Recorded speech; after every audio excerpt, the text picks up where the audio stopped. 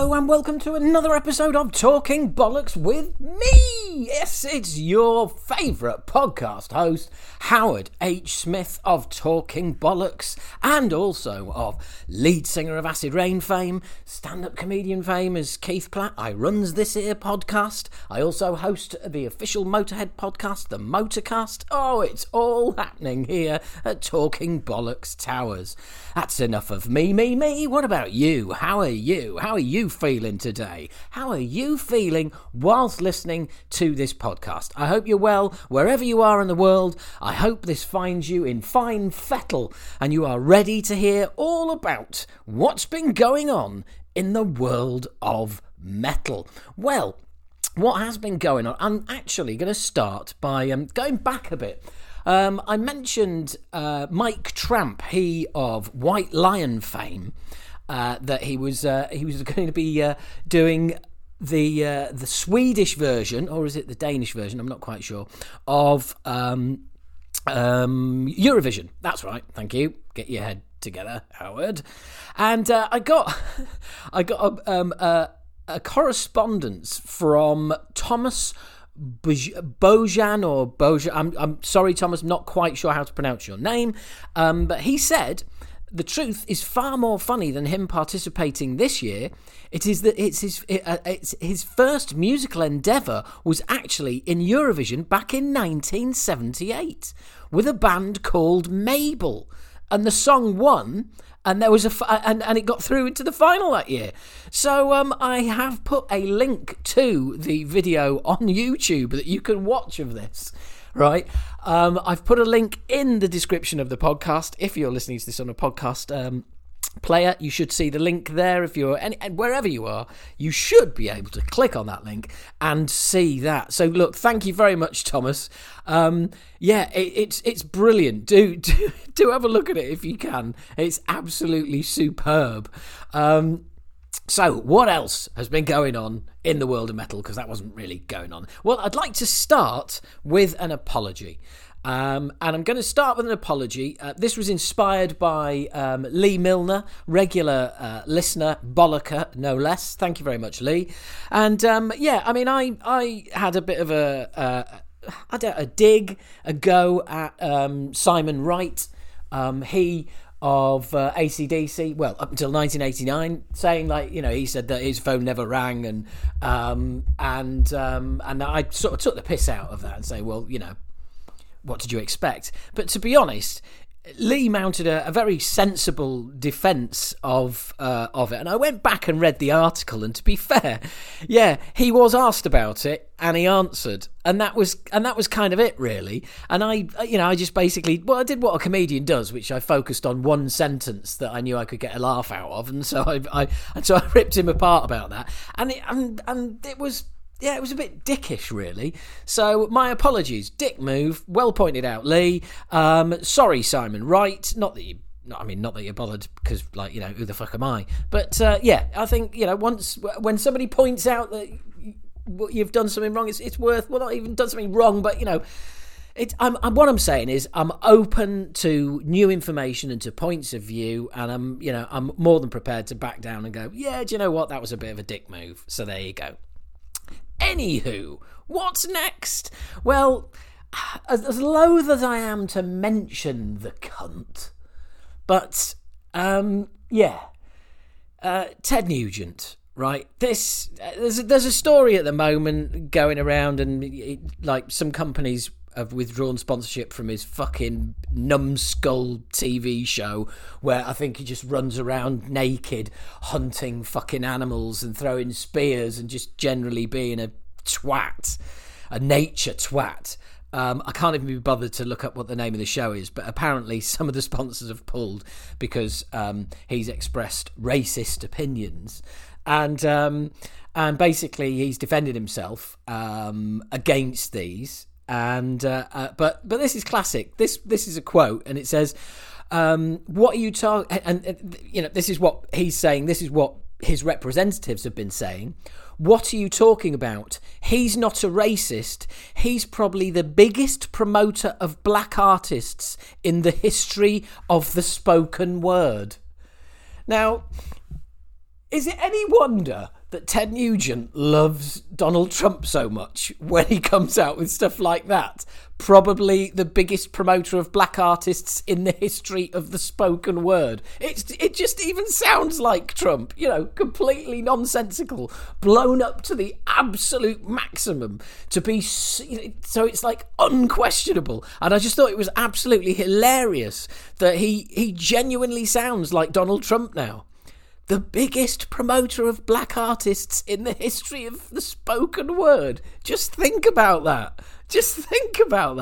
I mean, that is just, brilliant. Nice one, Ted. Dear me. Back to the farm. Yeah, back to chasing goats or whatever it is you do. Yeah, just off you go. So what else been going? Good old Dave Ellefson, friend of the show. He came out with a cracking quote.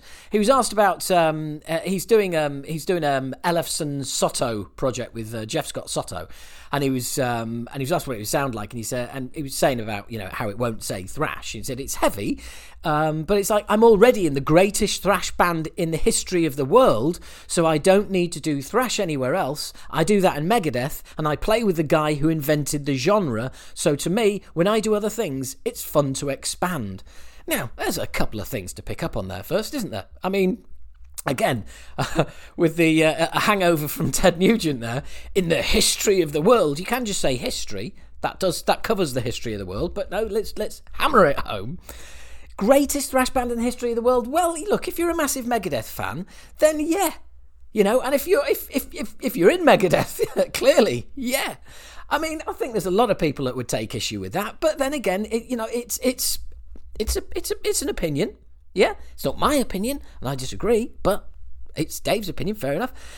But then there's the line, I play with the guy who invented the genre. Now, recently, I was reassessing P-Cells But Who's Buying for a feature that I run on Patreon. That is patreon.com/Howard H. Smith. If you would like to sign up for $5 or $6 a month and get loads of extra content, then please do come along. And one thing that became apparent, certainly, when I was reviewing P-Cells, it's like what a massive step forward it was from Killing Is My Business, how it stood up well, but the technicality as well is just phenomenal. And it has to be said, I kind of had this realization, and it's nothing amazing, you've probably heard it before, but ultimately when you think about who is the kind of the man in thrash metal, I have to agree, I think it is Dave Mustaine. Now, I've made jokes at Dave's expense and sort of, picked apart some of his more ridiculous statements in the past. I've even done some pretty terrible impressions. But when you think about it, I mean, when it comes to Megadeth, he's the lead singer, he is the lead guitarist, he's the songwriter. I mean, he is basically, he does more in that band than any one single individual does in any of the big four, for instance. And I think for just that reason alone, you've just got to say, well, yeah, singer, songwriter, lead guitarist, main riff writer. I mean, he is the man. And I think that is right. I really, really do. And it got me to thinking about the big four as kids in a North American high school, right? And the yearbook, and everybody votes what they're most likely to be. And I just thought, right, so who would the big four be as kids in high school? Well, first up, Metallica, right? Metallica are, look, the jock, basically the perfect guy. He's great at everything. Yeah, he's brilliant at sport. He's great at drama. Girls want to fuck him. Guys want to be him. He's just the man. Voted most likely to be successful at anything they do. Right. Next up, you've got Anthrax. That's nice and easy. The class clown. Yeah. Fucking about all over the place, having a good time, always good for a good time. You love hanging out with them, lots of friends, dressed brightly and not ashamed of it. Voted most likely to be funny and sell a shitload of records, right? And then you've got Slayer. Well, Slayer sits at the back of the class, dressed in black, long fringe over the face so you don't have to look at anybody. Pretty much doesn't say much, doesn't have any friends, very much beats to the marches to the beat of his own drum, voted most likely to become a serial killer. And then there's Megadeth, sat right at the front of the class, constantly interrupting the teacher, disagreeing, banging people over the head with their opinions, which kind of don't really jive with the rest of everybody, but you've grudgingly got to admit that they do have a point, and seems to go through friends at quite a rate, but has always got that one best mate who's always hanging out with him, voted most likely to become president of the United States of America. And that is pretty much how I picture the Big Four. Now, anyway, back to our lovely review of the news. George Lynch and Don Dokken are in agreement that a proper Dokken reunion should happen, and you know what?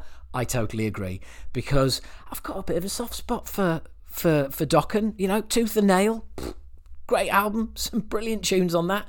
So, yeah, I hope it happens. There, I said it. I hope Dokken actually reform and do something. I think it'd be great. Now, this story caught my eye, and not just because I host the Motorcast, but this story I just thought was absolutely... This is awesome. I mean, for a lot of people, Lemmy is the archetypal rock star. He's the man that sums up the rock and roll lifestyle, the metal lifestyle, and this could not be more appropriate. And what I'm going to do is I'm going to read the article. This is basically by Ricky Rackman, who used to host Headbangers Ball way back in the day, and here's his story. He says, "Look, I love Motorhead. Motorhead was a band I was a huge fan of," and he basically goes on and on about Motorhead, and he said he became really good friends with Lemmy as well, and just said he was a very, very kind person and really cool. And he continued, he said, I was talking to Lemmy's manager once in a while, and he said to me, "Hey, Motorhead's got something for you. Lemmy's got something for you that's personal. What's the best address to send it to?" He said, "So I think I'm going to send me an album or something like that." So he said, Lemmy was one of the few guys that him and the manager always used to wish me a happy birthday, and I always had a happy birthday thing from them, and that they sent me. They were always good to me. So I didn't know what to expect.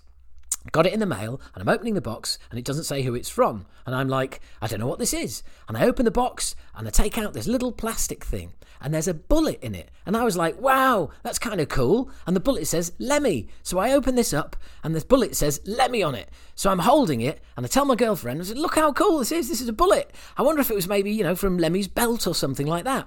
And then I got this letter with it, and I'm reading it, and it says, when Lemmy died, he wanted his ashes to be put into bullets and given out to his close personal friends. And he says, when I read that, my eyes started getting really, really teary-eyed. And I showed it to my girlfriend, and she started getting teary-eyed. It's the greatest gift I've ever received in my life. It is without doubt my prized possession. I'm getting it made into a necklace so I can keep it on me wherever I go. How fucking cool is that? To be, I mean, to have your ashes put into bullets. That is just amazing. Absolutely amazing. I mean, I just think that is, that is beyond metal, isn't it, really? That is the way to go. That is what you want to do. Have your ashes put into individual bullets and send them to your friends. I mean, there is no more metal thing than that. Absolutely fucking brilliant. And speaking of metal, Blackmore's Night have got another video out. This one is for the Second Element. Of course, it's not metal at all, as we know. But yet another brilliant video. It's right up there with Nature's Light. With Yeah, sorry. I'm getting all confused here, aren't I? Dear me. It's the fourth single, Second Element, and it's a follow-up to the video that I put a link up before. I mean, there is still an amazing solo in the middle of this, so it is worth watching for the amazing solo. It's not a shredding solo, but Blackmore just makes that guitar sing. He really does, and the video is for me quite amusing. So I'll put a link. I'll put a link to that in the podcast as well. Yeah, I'm sure you'll be delighted with that. I'm sure. Also, Fear Factory teasing a new album cover. That's right, yes. Dino is still progressing with putting this album out that Burton did vocals on 3 years ago and all the rest of it, and there's still no date for it. But there's now a cover for it, so it's bound to happen. And but one new album that is out is Agent Steel, No Other Gods Before Me. Now, I haven't had a chance to listen to this yet, but I wanted to flag it up purely because it is out, and a name from the past that I'm sure a lot of you will recognise, so probably worth tracking down. Now, first up, a name that you may not recognise, and that is Cryptosis. Now, I was lucky enough to do an interview with Cryptosis, with Cryptosis bass player who you're about to hear my discussions with now, and it was on the back of me getting the album from the label, and I was like, oh my god, this is pretty darn good. And actually, you're going to also hear the story on the interview of like my first discovery of Cryptosis, and this is with Frank DeRitt, who is bass player with the band, and I really enjoyed this. Now, it was done on Zoom, so there'll be some sort of visual cues there, so I apologise about that. And I am going to put the interview up on the Talking Bollocks YouTube channel, so there'll be a link to that as well. So there you go. So, link-tastic, eh? So, without further ado, let's just crack on with it. The album is called Bionic Swarm. It is out now. I suggest you get your ears around it, because it is an absolute banger. It really is. I'm really enjoying it. It's in my top 5 of the year. Without a doubt, I reckon. Without a doubt. I can't see anything booting that out, that's for sure. So, this is Frank and I having a chat a couple of weeks ago. So, boom, we're recording. Thank you. Great. We've got all the technological stuff out of the way. So, my name's Howard. Hi, nice to meet you. Hi, nice to meet you. I sing in a UK thrash band, Acid Rain, from way back in the day. Came back. Yeah, I know. Oh, right, cool. All right, well, I've been doing stand-up comedy in between, and now I have this podcast, which I started a good few years ago. So we're just going to have a chat. I mean, and it's quite a fascinating situation. Yours, not the normal. This ain't some debut album from a band who it's the first time that they've put an album out or anything like that. It's clearly a major progression. So Distillator, you put together when you were young.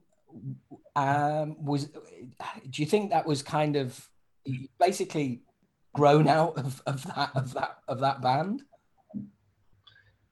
Yeah, we put it together when we were still students,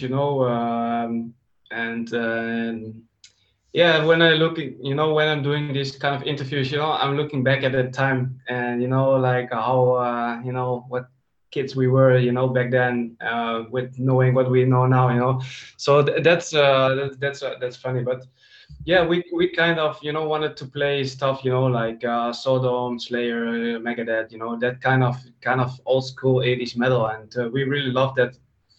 But, the years went by and we discovered, that prog music was great, that there are so much great music, made in so many different genres. And we started to listen more and more and more and more to that kind of stuff. And whenever we, go on the road, we have a crew with us, sound, lights, drum tech, so we are with a pretty big group, and everybody has, different musical interests. So, you know, when we drive, for example, 1,200 kilometers to a festival to play there, and we have like so many hours of different music that we hear, and inspire the rest of the guys. And so yeah, at one point we just thought like, yeah, thrash metal, it's cool, but it has been done for 35 years, and there's not really much innovation in the genre anymore. And a lot of bands, with all respect, but they sound good, but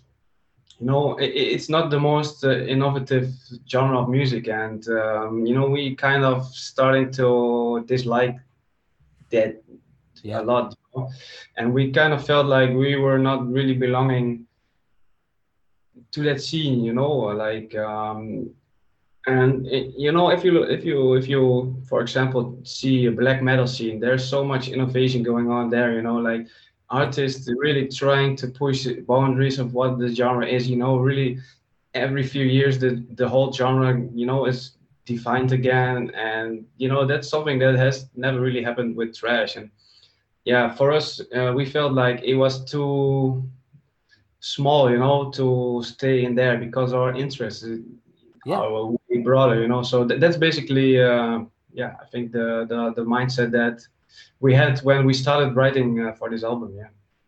That's, I mean, everything you've just said is exactly everything that I've been saying for the last 10 years. And by the way, I'm really familiar with listening to stuff that you did when you were younger. Yeah. Like 30-year-old albums. It's like, oh my God, that sounds terrible. But everything you were saying there, yes. I mean, the reason thrash died in the first place, for my money, and yet it, okay, a lot of people say, oh, thrash never died. It went into a fucking coma.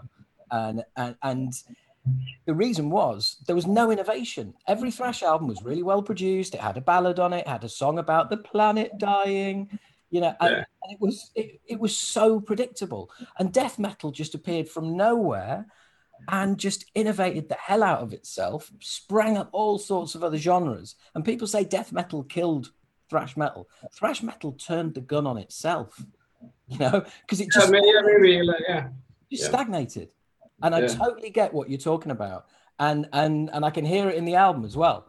So it's all very well, like having those desires, but to actually realize it, well done, man. It sounds great. And funnily enough, I spotted a couple of Voivod influences in there. I can't imagine how that happened.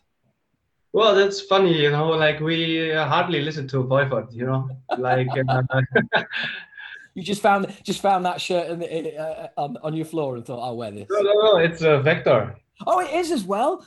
That's easily done. Oh man, David would kill me for that. You sure you're into trash? Yeah. Oh no, I'll have to message him and say I just thought somebody was wearing a Voivod shirt. It's one of yours. And yet, a great band. But again, Vector, I get why you're wearing that shirt, because what they're doing is taking something that existed but doing something different with it. They're really trying to push that genre, I think, and in a not really conventional way. But yeah, I think that's really I think that's one of the most interesting bands, I think, in this kind of genre these days. Yeah, without a doubt. And I think that what you were saying about innovation and everything is so important. As somebody who's like an old school thrasher, and I get asked all the time what I'm listening to all the time. What do you think to new thrash bands coming through? And I never want to. I don't want to be negative. I always want to encourage people, but at the same time, when you keep hearing the same thing. And it's like, yeah, guys, well done, great. You're all wearing Drainpipe jeans on the back of the album. You've got a brand new ironed Creator t-shirt on. You've managed to find some, some high-tech high tops, and yeah, well done. It sounds like early Creator, but what's the point in that? Yeah, that's exactly what our feeling is too. And yeah, we of course we made albums like that as well in the past, but we didn't know better then. Yeah, I know, but I mean, it takes some balls to look at what you're doing and go, do you know what? We can, we can do better. And not just that, but then more balls to go, actually, fuck it, let's ditch the name. Let's start again. I mean, that was a big step, man. Whose idea was that?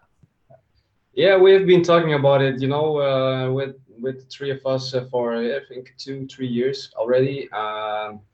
But I always stayed like an ID, and we just went along with songwriting, and every now and then we talked about it, but weren't really convinced yet. And then we got a mix of the album. We listened to it, and we thought like, fuck, this is something that's really different than our previous two albums, and might open a lot of doors, because this is really the way we want to dive deeper into, like we really want to do more experimental stuff and for the future, and more prog. And so we thought like, okay, we have a logo that's dripping off old school 80s thrash metal on all sides. So if people see a poster with that name, they think white shoes, Yeah, ripped jeans, thrash metal, and bullets. And that's just something that we thought it really doesn't do justice on our new music. And we thought like, maybe we're going to write another album and then change the name, but why not do it now, and try to start a new following, yeah. with people that really like this kind of stuff. And if old school thrash metal fans yeah, like our new music, then they will discover it anyway. So Yeah. we weren't really too afraid. But of course, the last day before we're going to announce it, yeah, it was a bit exciting. Yeah. Yeah, but I mean, how was the label? I mean, because the thing is, people think that a band want to change the name, so they just change the name. But of course, you've got people around you that, like for instance, the label, who are going to be doing business for you, and you can't just ultimately, if the label had turned around and said, actually, can you just do this one under the old name, and then maybe change it the next time? But were they good with it?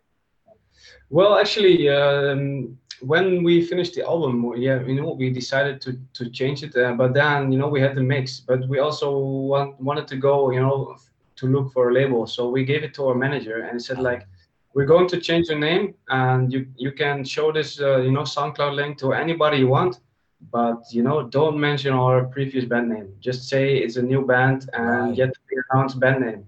Wow, So more balls again. yeah, More balls. Yeah, because that's a ballsy move, man. Just because you can put your name on it and the label knows, well, okay, so we can mark it as used to be. That guarantees us like, X sales, and that's the hard route to go down, man. And wow, the result is you managers land a proper deal with Century Media. Your website's got more versions of that album on than that I've seen of anyone's. It's brilliant, absolutely. But you've got every single package nailed. And to the extent that I've got the podcast comes out tomorrow, the current edition, and I've put a live link in the podcast description to your website, and I've dropped the name of the band and the album that's on the way, and that I've got an advance copy, and it's great because I know a lot of people out there have heard the singles and are excited about it. So I wanted to show off that I've got the album, really. But well, yeah, your manager's done a great job, and that must have been. I mean, when he's coming back to you and saying, "Look, Century Media are interested."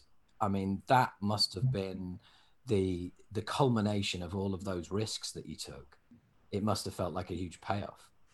Yeah, and also there's more, because we have been working on it for I think 2 years, nonstop, and we finished it, and then we went shopping for a label. Boom, COVID-19 pandemic started. So a lot of labels were sending home stuff. So we were really like, oh fuck, this timing could not be worse. And we thought like, okay, if if somebody wants to sign us, that would be really great. And then I think we got a few people saying, like labels that we really hope, that maybe to work with. They said like, yeah, we think the music is so great, but we cannot sign any bands right now because we're sending home half our employee stuff. So we were like, fuck, I think we're pretty fucked because we also invested a lot of money, in this album. And Sounds like it. yeah, and then I think maybe like in a really short time we got like we got like a few good reactions, like people wanted to work with us, and we were like, oh, okay, like it doesn't look that bad right now. And then we got an email saying that, yeah, Century Media is interested in talking a deal, and we were like, whoa, damn. Yeah, yeah, and the timing sucks, man. I mean, what a unique situation as well. It's like, because everyone's talking about bands in the pandemic and going, oh, how do you survive? You're writing a new album, you're trying to do some streaming shows, blah blah blah blah. I don't think anyone's mentioned it. Yeah, what about a band who's like, what about bands who are shopping for labels and all the labels are saying, well, we ain't signing anybody because we're sending everyone home. That's a horrendous situation to be in. There must have been some really, really dark times there for a while. Yeah, I think it was just a matter of like 2-3 weeks, but still, it wasn't fun to see this kind of emails. But yeah, like we just hold on, and I think people are craving for music, just like you said. Like people are just sitting at home for the whole day or working from home or whatever, and yeah, okay, you can listen to the another time to Master of Puppets, or like listen to something that you never heard before. But discovering new music, yeah, I think it's a really fun, the only fun thing to do actually these days. That's always, but that's always been my thing. I'm always trying to find. It's like, yeah, great, I'm as excited as anyone about the next Megadeth album or the next Creator album, and yeah, great. But I'm always looking for new stuff. I want to be finding that next band, and then as soon as you do, share it with as many people as you can, and saying, look, you're going to love this. And that's kind of how I came across your band. There's a friend of mine on Facebook posts thrash stuff when he gets something new that he likes, and he tags like about 50 of us, and it annoys the hell out of me. And all I do is I just I always go remove tag, so I don't get all the all the notifications. And before I did it, I looked and I just saw his comment, and he said, "The new Slayer." And I was like, I have to press play. It was one of your tracks, I think the last single, and I was just like, oh, right, okay, cool, great, right. So that's when I hit you guys up on Instagram and got in touch with the label, and hence how we're here, because those people are out there. Those people who are constantly looking for new stuff, and people who are bringing something new to the table, or not necessarily even like new, but just slightly different, And I did notice that with your album, there's some nice little touches of production on it as well. You're not afraid to just go like, right, okay, we're going to strip it down, and this is what we're going to be. There's long songs, there's short songs, there's a bit of production. Was that a conscious, conscious decision, or is that just how it ended up being? It's just how you make a great record. No. Yeah, well, you have done. So fucking fun. Yeah, no, I'm just kidding. But yeah, it's just like you cannot listen. Of course you can, but it becomes pretty boring to listen to 10 extreme, fast, brutal songs. You have, like you have to, it's just like sex, sometimes it's a bit rough, sometimes, it's a bit slow, and that's the way how you put together an album too, like you can't I cannot listen to this extreme doom metal bands. You know, it's a whole album, super slow, super, you know, down tuned. You know, after 10 minutes, I just got so bored. You know, I need some melodies. You know, I need some stuff going on. You know, and yeah, so that's that's just basically yeah how we feel about writing music, and Yeah. this No, I love album is it. just I a get it. reflection of our uh, a reflection of our you know creative yeah the Yeah, way yeah. we I mean, think about music. well, again, we're on the same page, you know. I mean, you know, you're talking about, you know, dynamics, variety, Yeah, um, you know, taking people on a journey, having an album where the track listing is that way for a fucking reason. I listen to so many albums and I just think, well, you could just, that's 10 songs of thrash, 10 songs, you can put it in any order. There's no story being told here. There's no journey to go on. You can listen to them in any order. Listen to a few. What you want is an album where you go like, no, I have to listen to it in this order. And preferably, once you start listening, you go like, you get those albums, and I'm sure you know what I mean, where it's like you start it and you go, yeah, I'm in. It's got to be the whole album, you know. yeah, yeah, Because you can do that because it's not just one thing, because it's going to take you places, you know. yeah. And I've said that countless times. Like, you know, hey everyone, let's just stop. Let's just stop with the 7 out of 10 solid thrash albums, and let's all be looking at trying to hit a 9 and a 10 and do better than solid. You know. Yeah, but then I think the main reason why you know like also you, but it's I think more people you know get fed up with trash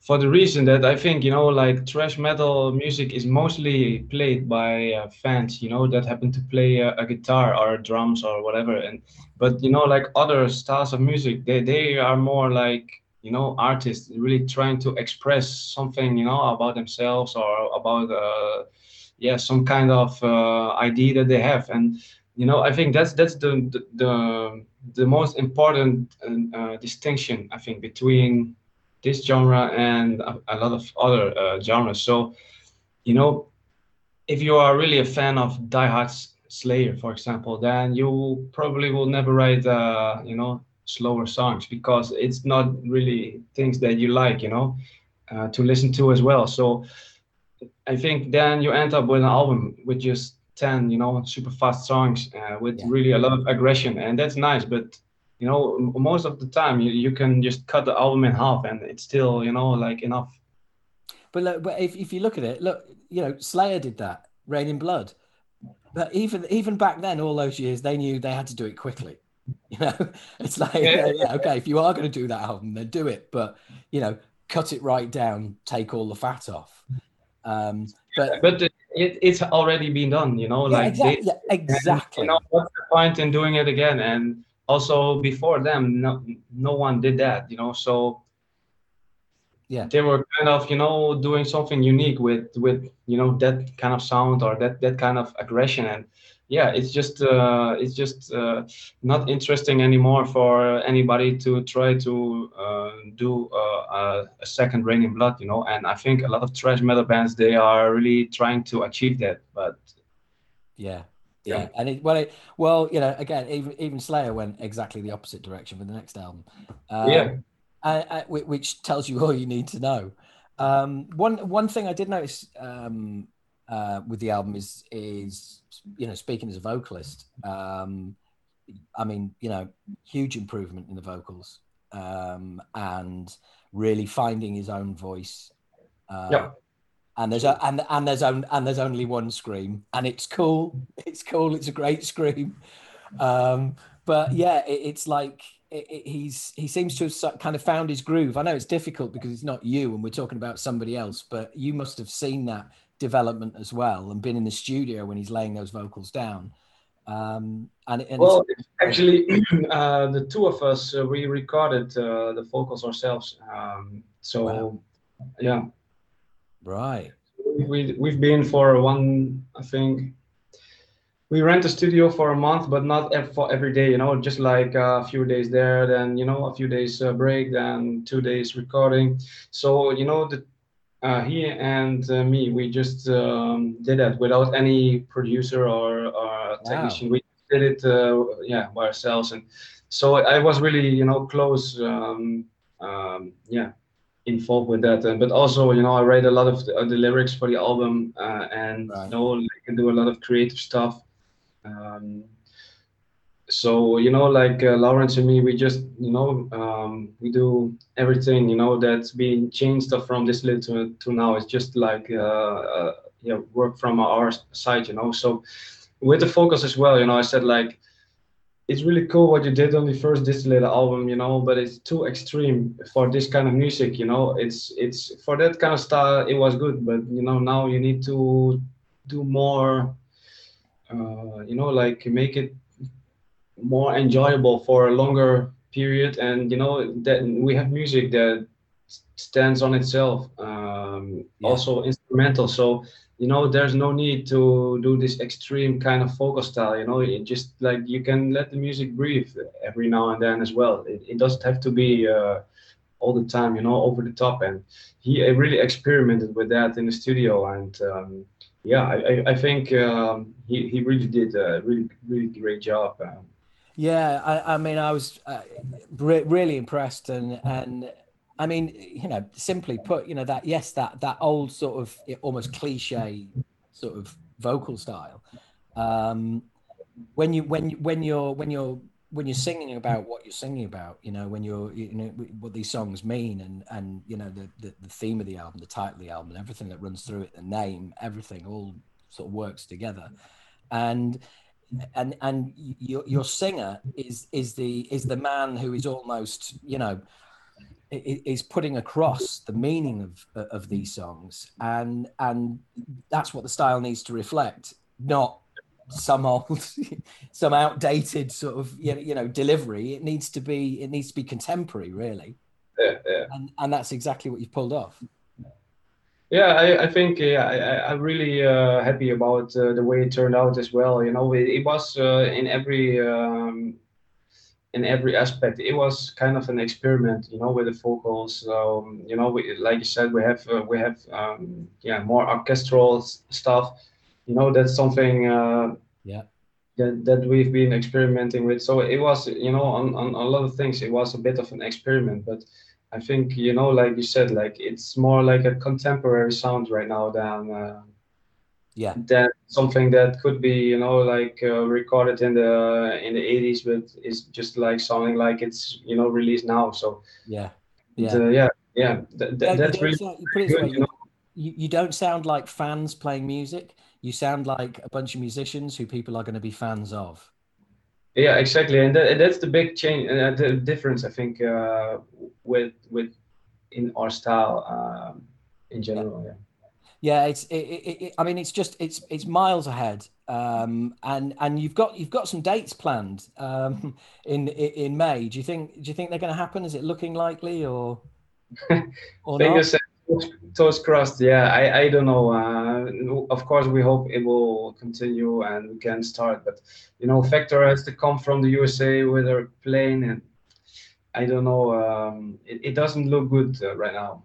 Yeah, yeah. No. Well, yeah. We were supposed to do a world tour in 2020 for our first album in 29 years. Well, that went out the window. Yeah, yeah. Our Yeah, world our world tour consists of 4 shows so far. yeah.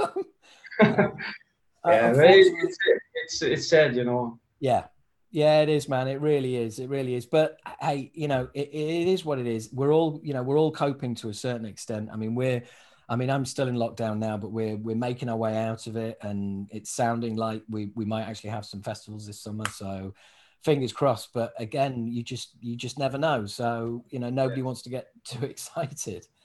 Um, Yeah, but and also, a lot of tours have already been rescheduled to now, and then again, so yeah, like for one, it's so much work to organize a tour, but then, it get rescheduled. It's again a lot of work, but then now for the third time, reschedule it again. So, all these guys who are working on this, behind the scenes to make it happen, they have to do 3 times the work for yeah, maybe the pay of one time. So it's becoming yeah, really really terrible. I think. I mean, the money people have lost is frightening. I know our international agent is basically he's folded his company and gone into partnership with two other companies who've done the same, because they've all said, well, look, we're all in trouble individually. Why don't we club together and try and get through this, together, which was a great idea. And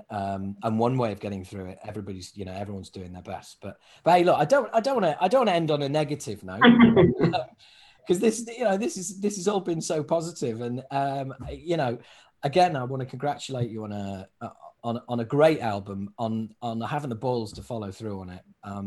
I just think is absolutely, it's absolutely fantastic. And it's great to meet somebody who is of a like mind, which is, just because thrash has been around from the 80s doesn't mean to say we don't all have to sound like it's still the fucking 80s. It's cool, but sometimes you want to hear something different. Exactly. Well, look, thank you very much, Frank. I really appreciate your time. I know you've got a hell of a day on, and you're going to be sat talking to idiots like me all day. So try not to go mad, and try not to lose your temper with anyone. I do that all the time. It's been a real pleasure, man. Thank you very much. Yeah, thank you too, and it was really nice talking to you. And thanks for the opportunity. No problem, mate. Take care and good luck with the tour, the album, and everything. I'll see you over here sometime, or we'll see you over there. All right. Thanks a lot. And you can totally understand why we got on so well there, because not only was Frank talking my language, but they have delivered as well with the new album. The new album, the first album of Cryptosis. Great album. Definitely check out Bionic Swarm. I really enjoyed doing that, and I'm hoping that at some point we're going to get to see the band live as well. Not sure about their tour with Vector at the moment, but really enjoyed doing that, and check out the album.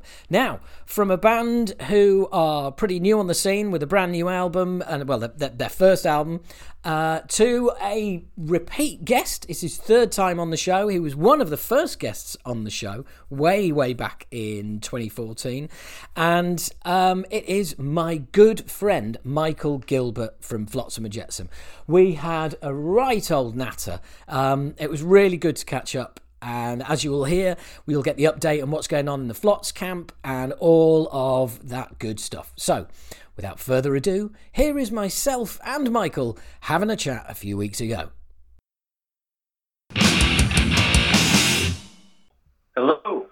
Hello. Howard, what's up, man? I'm good, man. How are you? Good. It's nice to hear from you, man. I haven't talked to you in so long. It's been forever, hasn't it? It must have been. Actually, it wasn't even the last time you were over here, because I'm just trying to think, because I ended up interviewing Eric. I think you'd gone to Camden. Oh yeah. Yeah. So I think I turned up. You'd gone to Camden, and then I missed your guys' set, because I was interviewing Bobby from Overkill, and I don't think I even saw you that night, and yet I was in the building. It's bizarre, very strange, but it's been a fucking while. How you doing, man? How are you getting through all of this? You know what, man? I ended up getting. Hold on a second. I'm going to switch to a video call. Can you hear me okay, or should I get you? Do you want another? Because I'm going to put you on speak. Mate, you sound absolutely fine. Oh, okay, cool. Right on. Yeah, absolutely. This is one of the easier calls that I've made. So yeah, you're doing okay. I've seen I've been keeping up with you on Facebook, and Arizona seems to be pretty much open for business compared to where I am at the moment. Yeah, that's what I hear. We're able to, we can go out to dinner, and we can do, we just stay away from each other, but we had kind of a hot spot of the nation with the COVID thing, and I ended up catching it on actually January 1st. Wow. And it definitely sucked. It was like the flu on steroids, and it lasted about 7 days, and then for about 3 weeks afterwards, it's still like, they talk about the the lingering effects, there's definitely, that's pretty bad. It felt like every day just super sore, and it's hard to get out of bed. I was sleeping a lot. Man, that's because there's that other thing, isn't there? That what they call long COVID, which I mean, that sounds like it's an absolute bastard if you get that. Well, I'll tell you this: beer doesn't cure it, because I drank enough beer while I was sick to try to drink it out of me. It didn't cure it. Well, thank you, Dr. Gilbert, for coming on and clearing that up. Oh man, that's that. So, but are you back to normal now? Is your sense of smell and taste, is that all back to normal? Yeah, pretty much. I'm probably at 99%. I'm still a little tired, but I can get through the day pretty much, and then I'm kind of on old man hours. I go to sleep about 8:30, 9 o'clock every night. Oh, really? Wow. Ultimately, I guess it's really it's taken it out of your system, and your system is still recovering. Oh yeah, totally. So it's not very rock and roll to go to bed that early. That's not what people want to hear. That I'm going to use that as the headline for this interview now. Yeah, Michael Gilbert of Flotsam and Jetsam fame. The party animal admits that he now goes to bed at 8:30 every night. So what have you been working on? Because I swear I saw you at a video shoot a few weeks ago. You did. We were supposed to release our new album, I think on January 10th or something like that, this past January.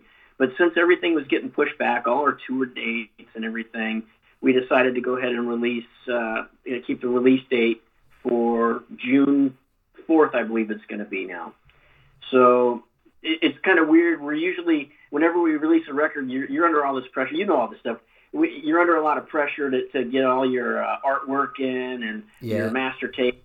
And then all of a sudden the video comes, and it gets crazy. But being able to just kind of take our time with stuff, we've got everything flipped around backwards. So we did the videos, and we're going to start releasing the videos here pretty soon. I think we're going to make the announcement April 1st, and there's going to be a video release with the announcement of the record coming out. So that's basically what we've been doing.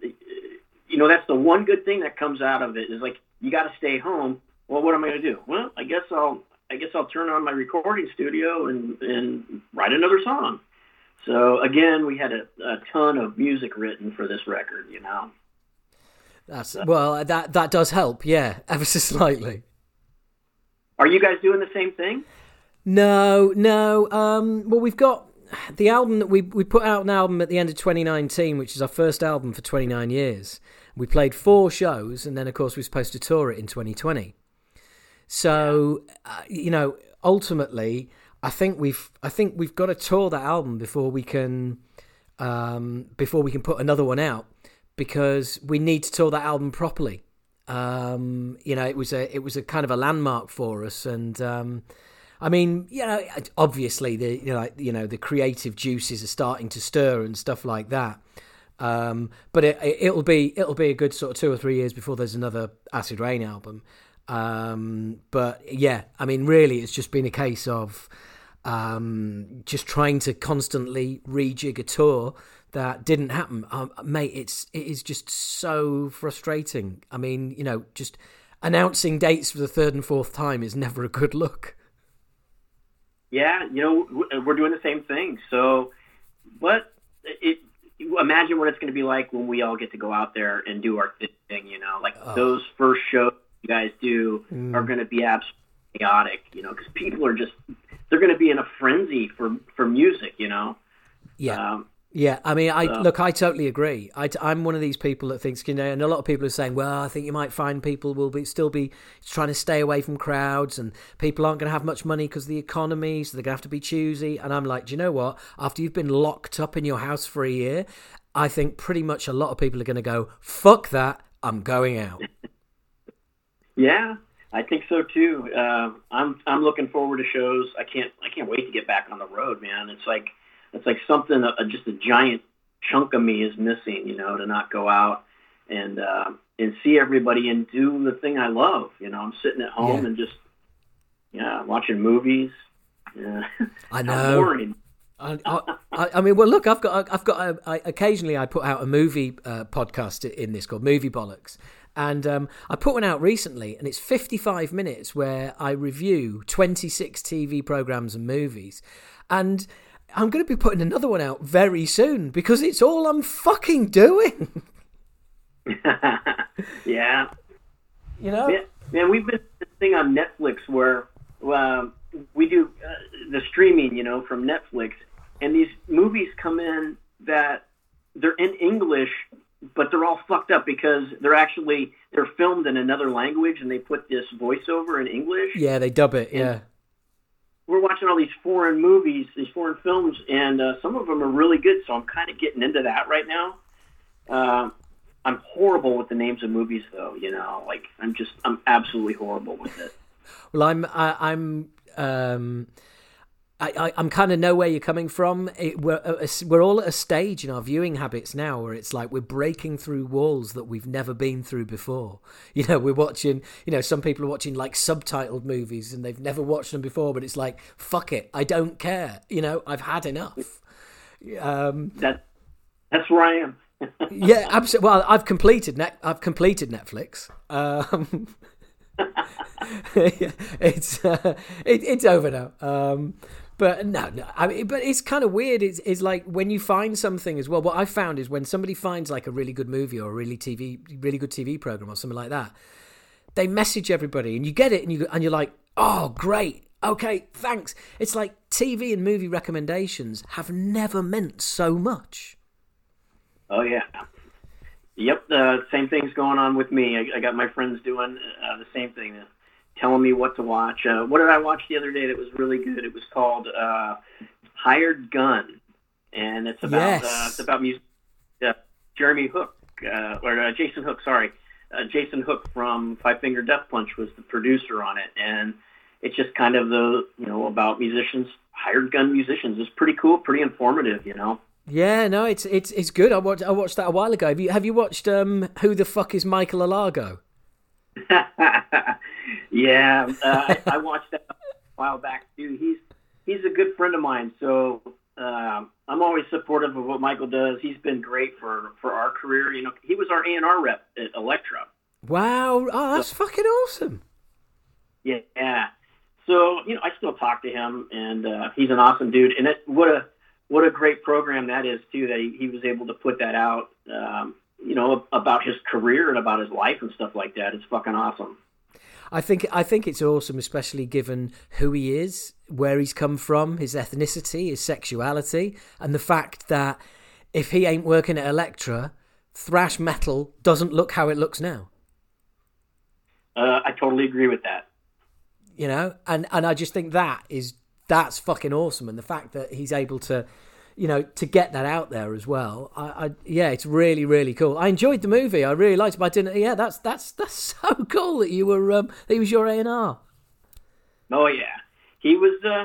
He was there from 1987, I think, is when he signed us. He came out to Phoenix and he signed us, and we were like, "Wow, my God, this is the guy who signed Metallica! Holy shit, we're gonna be Metallica type of thing." And history is we ended up living in Jason's shadow for a long time from the fans.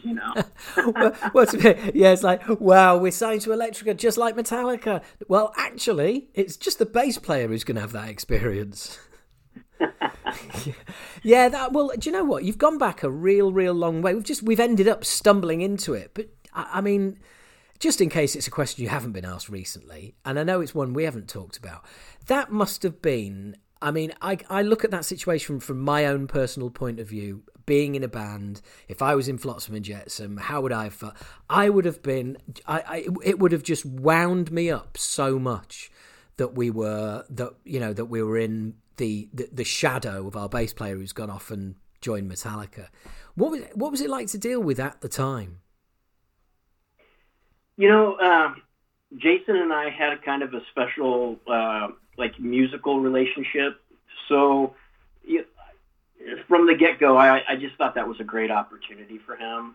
And, you know, if it would have been me or anybody else in the band, I would have expected the same thing, you know. I mean, I know that it was a hard decision for him to leave us, and because he's very passionate about, you know, the Doomsday record. You know, he was on our most classic record. Yeah. And he poured his heart into it.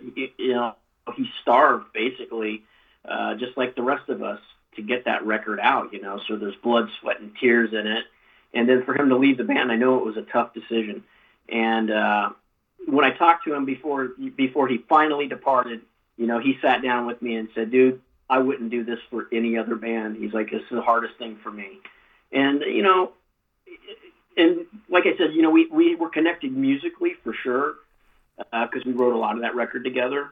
And he was my friend, you know, he still is my friend. I couldn't not, embrace what he was getting ready to embark on, and wish him all the luck, and hopefully he would get all the success too, you know. He's a great dude, man. Yeah, well, that's always come across, I think. You know, he's one of those on the level dudes in metal. That's kind of how he comes across. Oh yeah. You know, and it's great to hear that's how he is as well. But presumably after that situation, it's like, okay, cool, I'm pleased for my buddy, all the rest of it. But what happens after that, when you become the band that Jason Newsted used to be in, and that years down the road, you know, you're still kind of feeling like, Jesus, this again? I don't know, I'm guessing, you know. How was it? It's weird, because like they just seem, the fan base, I'm going to jump forward a little bit, just seem that the fan base over the last 2 or 3 records that they've kind of went, okay, this wasn't all Jason that was doing all this stuff, you know. And when he quit, you know, we were in the shadow, and well, I shouldn't say when he quit, because I guess he did quit or whatever, I don't know. When he was reassigned. he accepted the Metallica mission. Yeah. You know, the Flotsam fans that we had at the time were saying, oh, you know, this band isn't going to be shit after this since Jason left. So we worked hard to try to prove it. So, you know, there's 5 of us here, and it wasn't all Jason. Jason was a big part of it, but he wasn't the part of it, you know.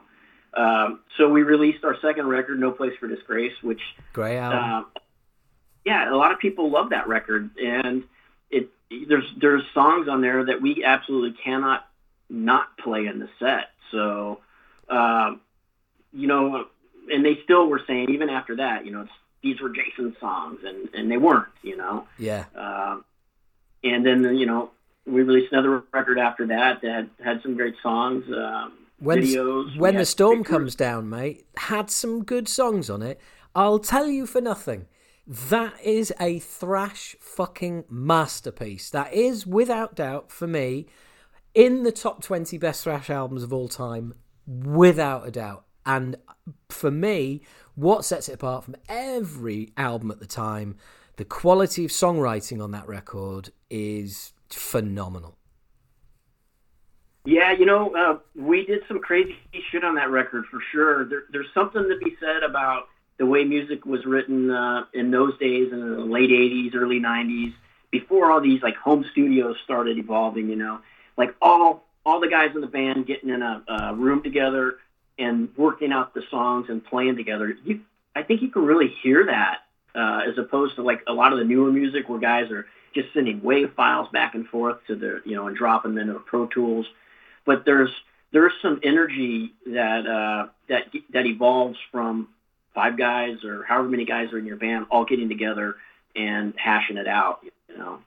Yeah, I saw an interview with Scott Ian where he said, you know, when we're writing Anthrax stuff, it's still the same way we used to write it 20 years ago. It's, you know, it's me, Charlie, and Frankie in a room headbanging.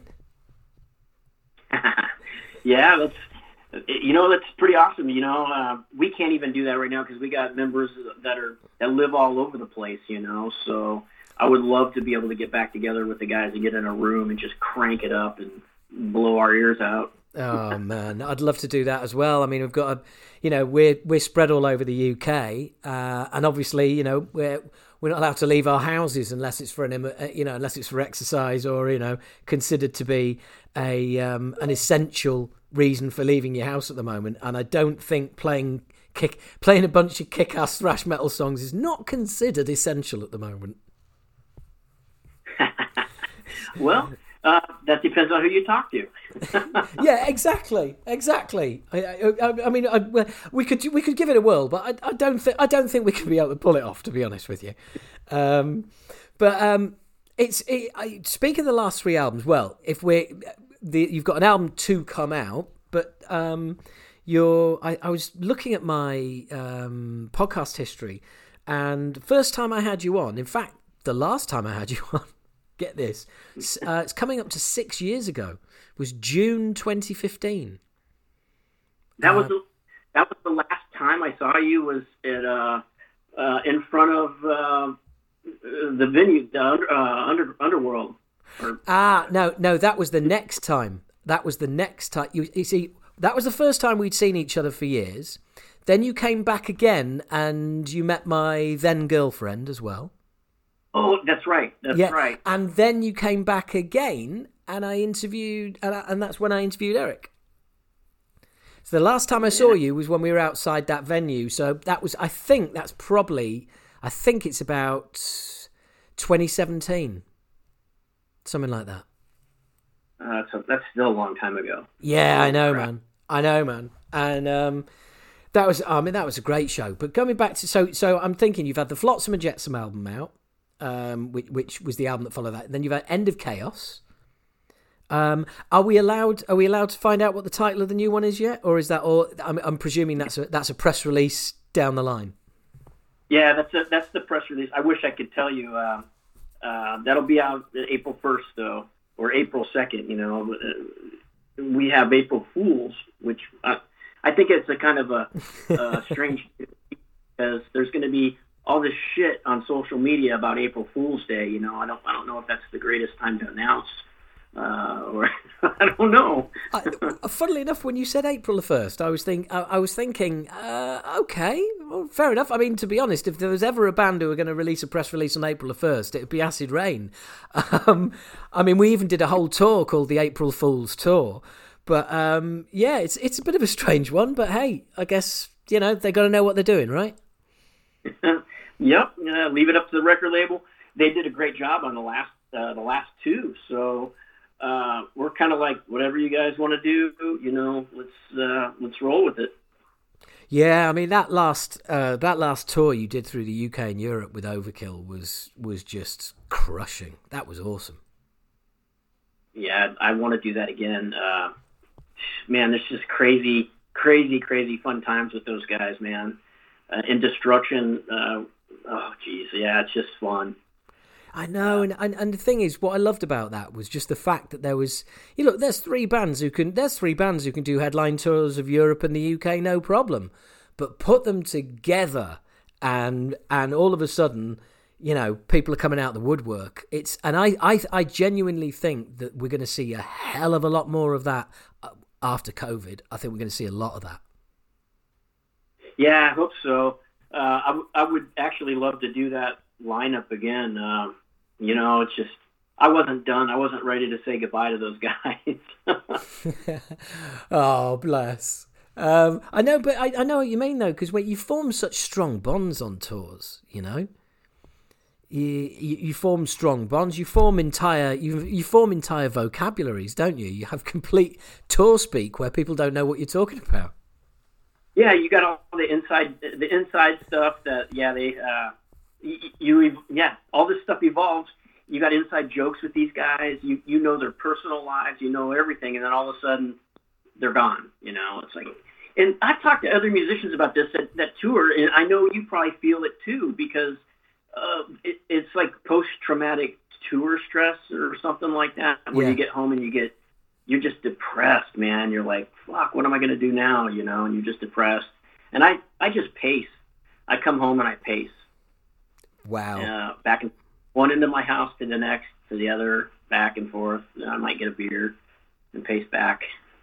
Wow. Well, yeah, I know exactly what you mean, and I get depressed, and also I think a tiny little bit of abandonment issues as well, a tiny little bit of sort of like, oh, they've all left me. Yeah. Oh, yeah. That's definitely, I would say that. Yeah. It's kind of weird. And literally, do you know what you're talking about? That pacing in the house. I know what you mean. It's almost like pacing room to room, expecting to see somebody in one of those rooms. Yeah, something like that. Totally.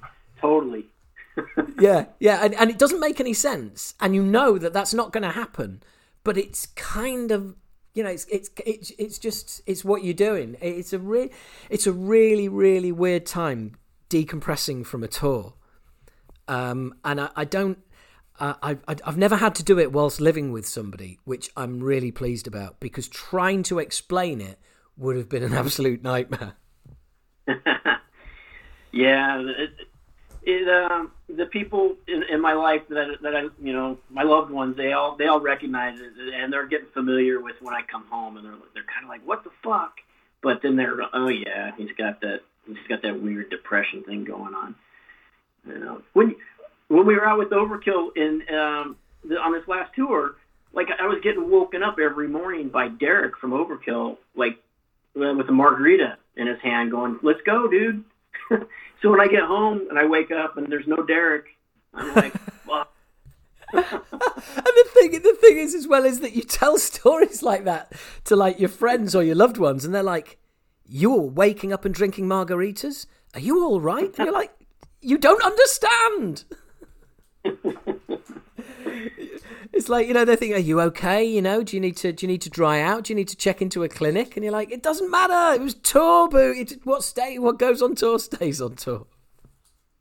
Oh man, you should taste Derek's margaritas. There was a few days where margarita mix and tequila were scarce, so he was making margaritas with what's that, Fanta orange juice or orange soda? Yeah. Oh, they were the worst. But how can you say no to that, you know? You can't. Oh, man. I tell you what, I would easily say no to a Fanta orange fucking... Oh, God. That sounds revolting. I think I want to go back to sleep rather than drink one of those. That sounds fucking disgusting, mate. It really does. It was only disgusting until you got about halfway through it, and it started to taste pretty good. Right, yeah, there is that, isn't there? Yeah, there is that. It's like, just look, if you drink enough of it, you'll stop tasting it, and it'll be all right. Yeah. That is classic tour behaviour. So how have you managed to pull this album together then? Have you all been just like sending tunes across to each other? Well, we have been doing that. But we've had a departure of another member. Like we're like the Cheap Trick of metal and our bass players. Hang on. Eric told me, right, that the album was called The End of Chaos because it felt like it was the end of chaos, and the management and the band and the lineup and everything was nice and stable. So you called the album The End of Chaos. That wasn't a very good idea, was it? It was actually the beginning of chaos after we got home. Shit! Oh, I thought you weren't going to tell me what the new album's called. Oh, that would have been a good follow-up, huh? The restart. Yeah. Is it too late? And can I get my 5%? Yes, we ended up parting ways with Michael Spencer, the bass player. Hey, how come? Hang on, really? Yeah, I mean, he was just kind of going a different direction, you know, and some things happened, and business-wise, and it just, I want a connection with the dudes that I play with, you know, and it seems like he was getting more and more disconnected with things. It just, you know, we had to make a change. So we ended up getting this dude that actually was filling in for Michael Spencer. His name was Bill Bodley. He was filling in for Spencer on the tours, on the U.S. tours, and he probably would have been filling in on more if we hadn't parted ways with Spence. So it's always sad to do that, to have that happen, but I think it was for the best. And once everybody hears the new record, I think everybody else is going to think it's for the best too, because bass playing, Bill's an amazing player, man. He's a very technical, solid, and he's got a good look on stage, and he's got great ideas to put down for his playing on the album. So I'm excited for everybody to hear him. And that's cool as well, because even better, on top of all of that, you can tour with the guy as well. Oh yeah, and he takes a joke, and we hazed him, but that hazing is not going to stop. I can't stop hazing the guy because it's so much fun. Go on, sorry. He can take it too. I want to see how long it takes to break him. Oh, right. Okay. Well, I look forward to seeing that when I come up. What is it about hazing bass players in thrash metal bands? It seems like the law, right? Yeah, it's got to go down that way. The bass player, yeah. I think it's because, and we can say this with the greatest amount of respect for all the bass players we've ever known, but I think it's because it's probably the least important instrument in a thrash band.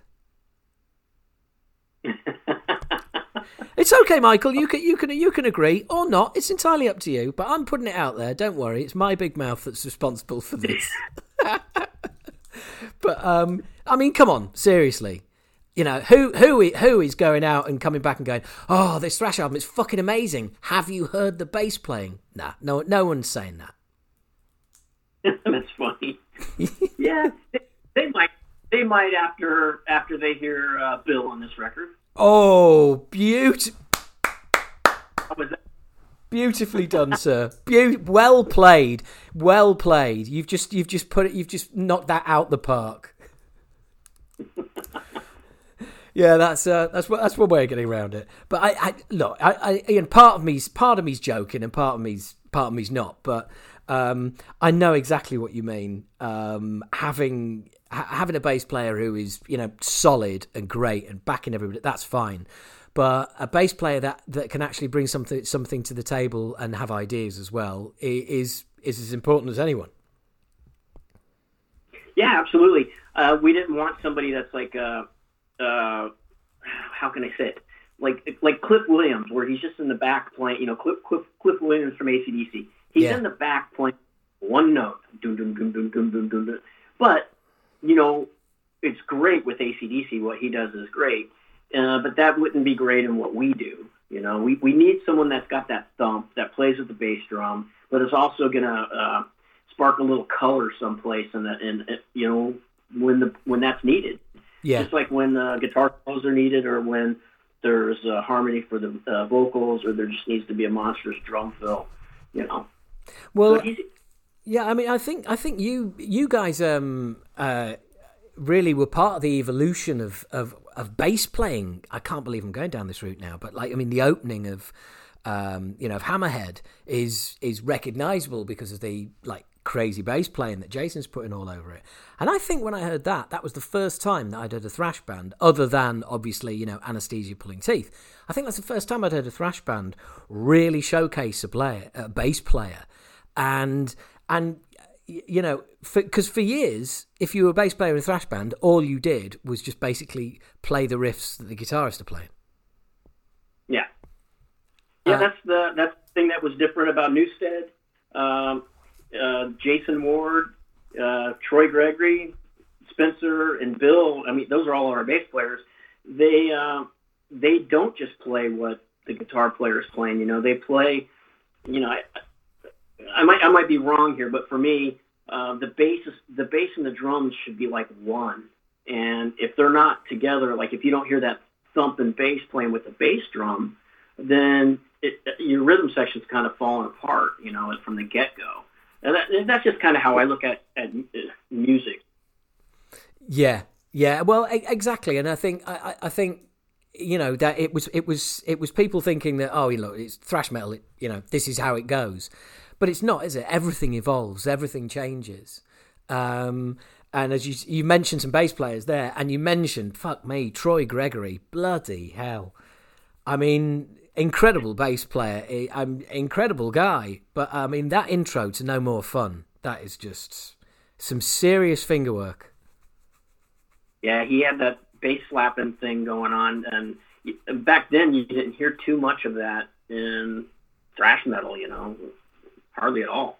Yeah, hardly at all. Well, I remember when we played with you, I think Troy did a bass. It might have done a bass solo. Does that ring a bell?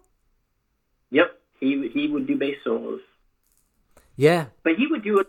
You know, he had like the Eddie Van Halen tapping stuff going on when he was doing his solos. You know, which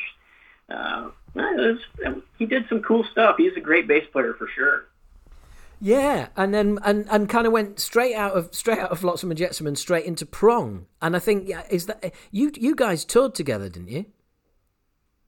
Yeah, that's how they all met actually. So that's a funny story because by the end of that tour, we toured the United States with Prong, and by the end of that tour, Troy was in Prong. He was riding. He was on their bus, and we're just kind of like, oh, okay, well, that's kind of weird, but okay. But, you know, we're all friends with Prong, too. Tommy Victor's a friend of mine, and they're a great band, man, and they've done some really great stuff. So if that's what Troy wanted to do, okay, that's fine. Well, do you know what? There is a connection. I know Tommy as well. And I met Tommy when they played the Duchess of York in a place called Leeds, and I think it was the Beg to Differ tour. And I was chatting to him, and I offered, and I said, look, you know, he was wearing a Flotsam and Jetsam when the storm comes down T-shirt, and I was wearing an Acid Reign T-shirt, and I was like, oh, I'd love to, I'd love to swap that T-shirt with you. If, you know, it's a shame I haven't got anything with me. And he was like, I'll swap that. I'll swap it for that Acid Reign shirt. And I was like, all right. He goes, I haven't heard any, but I heard they're pretty cool. I was like, you cheeky bastard, I'm the singer. and he was like, oh man, you guys know Nuclear Assault, don't you? I was like, yeah. Dan's the man. And he was like, man, Dan was telling me all about you guys and the stuff you were doing in Europe. And I was like, oh God. So yeah, long story short, friend of Tommy's as well, and I traded an Acid Reign T-shirt for a When the Storm Comes Down tour T-shirt from that very tour that you did together. I'm gonna have to call Tommy on that one and ask him what the fuck. Yeah, trading our shirt. Yeah, exactly. I think he made me give him £50 as well. A great band, another great band. Funnily enough, when you were saying about, you know, Flotsam and Prong touring together, and I'm like, oh man, that is like two great bands who have never, in my opinion, haven't got got what you deserve out of the business. I don't know. Do you feel you have? You know what? Everybody measures success a different way, you know, and yeah, my bank account doesn't look like Jason Newsted's, but my experience that I've had in my life with all my tours and all the people that I've met, man, it can't. There's no measure of value. It's such a great value. There's no way to measure how much that means to me. Yeah. I mean, you're quite right. You have to take that holistic view, don't you? You have to look across, the entire experience, and also, especially when you don't know what you'd be swapping it for. Yeah. That's I still talk to friends from high school and stuff like that, and I see pictures of them on Facebook, and I'm like, man, these motherfuckers are looking old. And there's something about what we do that we still, it keeps the youth. We act like 12-year-olds when we're out on the road. I don't know. It just keeps us healthy, and it keeps us youthful. It keeps a good attitude about things. And I'm just very thankful I get to do it. I get to make, every time we make another record, I'm so grateful that, wow, there's people out there that that have been moved by some of the stuff that we have written. So I get to do it again, and that's the holistic view. I like that. Yeah. Yeah, and you know what? I think everything you just said there, I completely agree with. I think it does keep you young. I think there is a I don't know. I'm not a believer, certainly not in souls. But if I had a soul, then this music and what we do is plugged directly into it, and it keeps me young. I mean, I turned 50 in lockdown, and I cannot get my head around it. I've got to be honest. I cannot get through my head that I am 50 years old. I am 35 at the oldest. Isn't that weird, though? When we were kids, we're like, 50? Holy shit, that's fucking old. And here we are. And then we're saying, fucking 70's old. Holy shit. Yeah, I look, exactly that. I'm literally exactly that, thinking 50's old. Now I'm 50 and I'm going, okay, I'm old. You're an old man. Try and behave like an old man. Be an old man. I'm like, I can't. I just can't do it. And again, I think it's because, as you were saying there about, the make another album, do another tour, everything, and you get to experience all of that stuff again. I think it keeps you young because it keeps you vital, because you keep pressing refresh, and you keep getting to enjoy all of that stuff again, and you're entertaining people. And that is a great vibe anyway. That is we all love, we love doing it. You love being up on that stage, and you love entertaining people, and you love seeing the pleasure you bring to people. And when you've been doing that for a long time, I think it's kind of like it's you just stop looking. Age becomes an irrelevance. How's that? I agree with that. I hear people saying, "Oh, rock and roll is young man's," because you see all these young bands and stuff that are out there. But I kind of disagree with that. I don't think age really makes a difference in rock and roll. I really don't. So I agree with you completely. Yeah, it's. I think it's also there's being on stage you get, and being on tour, you were saying about acting like 12-year-olds. It's almost like a childlike state when you're on the road. Do you know what I mean? We're just kids, aren't we? Yeah, and people that don't do it don't understand. It's like, I know there is a law and stuff like that, and you got to abide by the laws out there. But when you're on the road, it doesn't feel like there's any laws. There's no holding you back to anything. You can do whatever you want, and it's like it's just weird, man. I guess it's a kind of a freedom feeling, I don't know. I can't explain it. Yeah, it's just we need it. I know you need it. I need it to be out we just need to be out on the road because that's what we do, man. Yeah. Yeah, I mean, I loved like all of the. I remember one tour we did. We're at a service station, and we got a load of stuff, and this girl at the counter was like, "Oh, are you guys all at work?" And we were like, "Yeah, kind of." And she was like, "Oh, what do you do?" So, well, we're a band. She was like, "Oh, I thought you were. What's the name of the band?" Acid Rain. And she was like, "Oh, right." So we made a real fuss of her. We all got behind the counter, and we did a big selfie with her. And then now it's like, "Okay, what's your Instagram handle?" And she gave us her Instagram. She said, "Right, we're going to blow your account up now." So we're on the bus, everybody is posting Instagram, texting her, tagging her, including her on the pics. We're putting it on the band account and everything. Totally blew up her social media account. What a bunch of fucking children! But we thought it was hilarious. Oh yeah, that's awesome. It is just and the people you meet, some, as you said, like sometimes you meet people, especially people who work at venues, which is kind of weird because you can turn up at a venue and you're only going to be there for a certain amount of hours, and yet you can form some really strong bonds with people who work in a venue over the space of like 6 or 8 hours. Oh yeah, that's totally true. And you look forward to going back and revisiting them. Yep. Yeah, I know. Yeah, you've revisit them and say, "Oh, we're coming over soon. Oh, look, I'm really looking forward to it. It's going to be great," and then when you look at it, it's like, wow, I've only actually ever spent 6 hours in the same building as this person, and yet I feel like we're the best of friends. Yeah. And that's that brotherhood that takes place of bit like, being on the road and all the rest of it.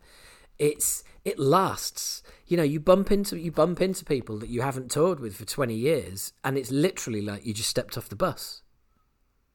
Oh, it is. It's definitely like that. You pick up right where you left off. Yeah, and I don't know. It's just so. It's intangible as well. Again, it's not something that you can. It's not something that you can explain to people outside of the business. No, definitely not. I know, like my friends that live here, they understand that I do what I do, but they don't understand really why. You can't explain it. It's unexplainable. Yeah. Yeah, it's like when I do stand up and people come up and say, "Oh my God, I don't know how you could do that." It's it's the last thing I'd want to do, and it's like, well, yeah, I know, but it doesn't make me brave because it's the last thing you want to do. I want to get up there and do it.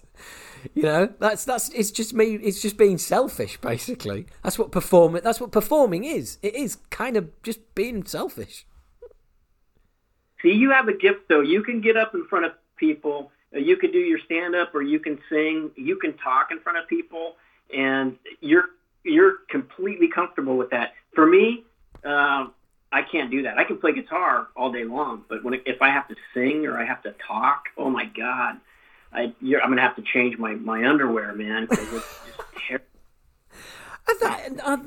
That's kind of strange. So. I mean, I don't want to use the expression "hide behind the guitar" because I think that's a lazy cliche. But that guitar is there for a reason, isn't it? Oh yeah, I definitely need that for. I'm even terrified at sound check when they're like, "Okay, Gilbert, check your mic," and I got to stand up there and go, "Check 1, 2, check 1." And that's all I got. That's all I know how to say at a sound check, Not even mic 1, mic 1. Isn't this a lot of fun? Yeah. So the idea of doing stand-up like you do, oh my God, it's just a whole different world, man. Well, you've just, mate, it's easy. You've just got to have a massive fucking ego, and it's all right. But it is. But I'll tell you what. After 20 odd years of doing stand up and then going back into being in a band, boy, I tell you, I did not realise how much I had missed the team effort, all coming off the stage together and being in a dressing room and being able to share the love and share the buzz. Oh yeah, that's absolutely true as well. Like the buzz when you get off stage and you guys have had a good show, and like the feeling of like you all accomplished something that was felt by the whole audience that's an incredible feeling. Yeah, and when your conversations afterwards where you're saying, "Oh, did you see that guy over there?" And, "Oh yeah, and during that song, did you see that guy? And anyone see that?" And you're all kind of, do you know what I mean? You all get to come down off that huge high. You all get to come down kind of slowly together. Yep. Whereas stand up is like the luge, basically. That coffee tray that they put people on and send them down like an ice chute, and it's called an Olympic event. That is fucking insane. Yeah, it's fucking insane. But it's kind of like that's what happens when you come off stage as a stand up. You come off stage and you go down that ice chute, and it's like you're fucked. You're out there, you're on your own, you're fucked. Whereas when you come off stage from being in a band, it's like you've been in a toboggan. Do you know? It's like the 4 or 5 of you have been around the whole track together, and you all get out and chat about the journey. Great analogy, man. Holy shit. Dude, I'd never thought about it before. It just came to me, but I kind of like that. Oh yeah, it's killer. Well, I tell you what, I'm throwing out album titles here. Just pick any one up you like. Look, Michael, I'm not gonna keep going on about you about the new album, but 1st of April, Any have you got some kind of loose-ish dates booked? That's funny you bring that up. We're throwing that around right now because we've got dates booked in Europe during like the festivals in June. So we're trying to put together some things maybe in the States to kind of warm up for that. And that stuff hasn't been canceled yet, and we're still like kind of nervous about it getting canceled because I think Hellfest is in there, and then there's some club dates too. Starting, I think it's June 11th is when that starts, and then we got some firm dates in January of next year for Europe as well. Oh, cool, man. Cool. I think you too. Yeah, well, it'd be nice to see you, man. Well, look, that's the main interview over with, but don't go anywhere because I've got some subscriber questions for you to answer if you don't mind. Oh yeah, totally. Cool, man. Okay, but for now, that's the main interview. Thank you very much. Howard, thanks for reaching out, man. And it's always good to talk to you, dude. And thank you for having me on, man. Well, that's very nice of you to say so, Michael. It's an absolute pleasure having you on.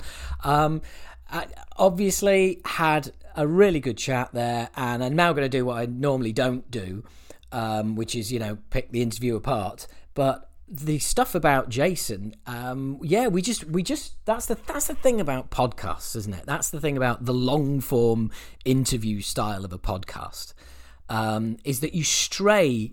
You have a conversation. That's what it is. It's a conversation, and with a normal conversation that you have with anybody, with your friends, whoever, you are going to stray all over the place into different subjects. And we just ended up there talking about Jason leaving all those years ago, and it was really surprising. It was funny because we've never talked about that, and I've known Michael a very, very long time, and we've never had that conversation before.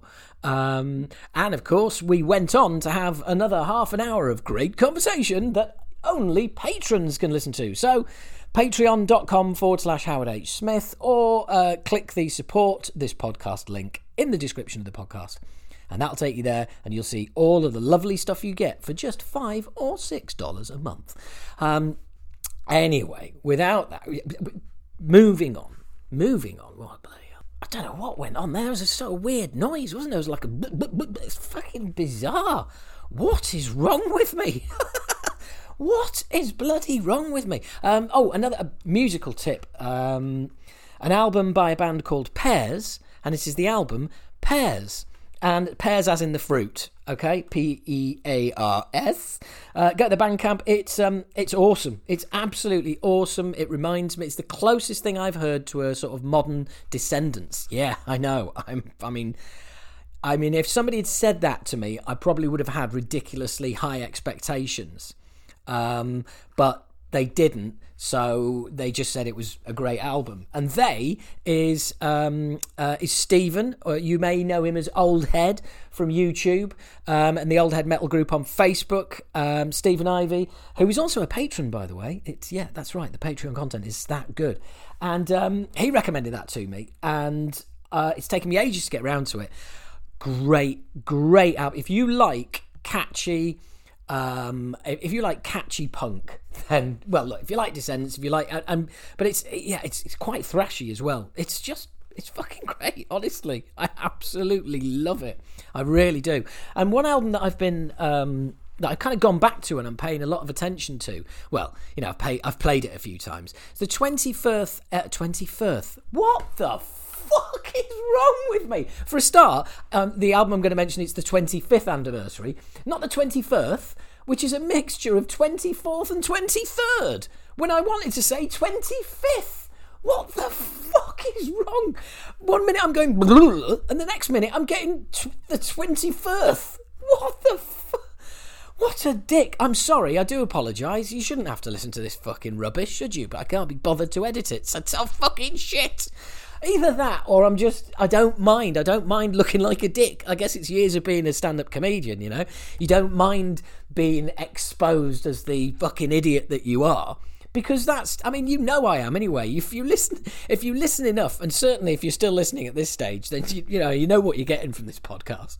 And I mean, hopefully that is why, let's say it, that's why you tune in. Or maybe not. Maybe these are the bits where you go, fucking hell, I could do without him jabbering on like a fucking idiot.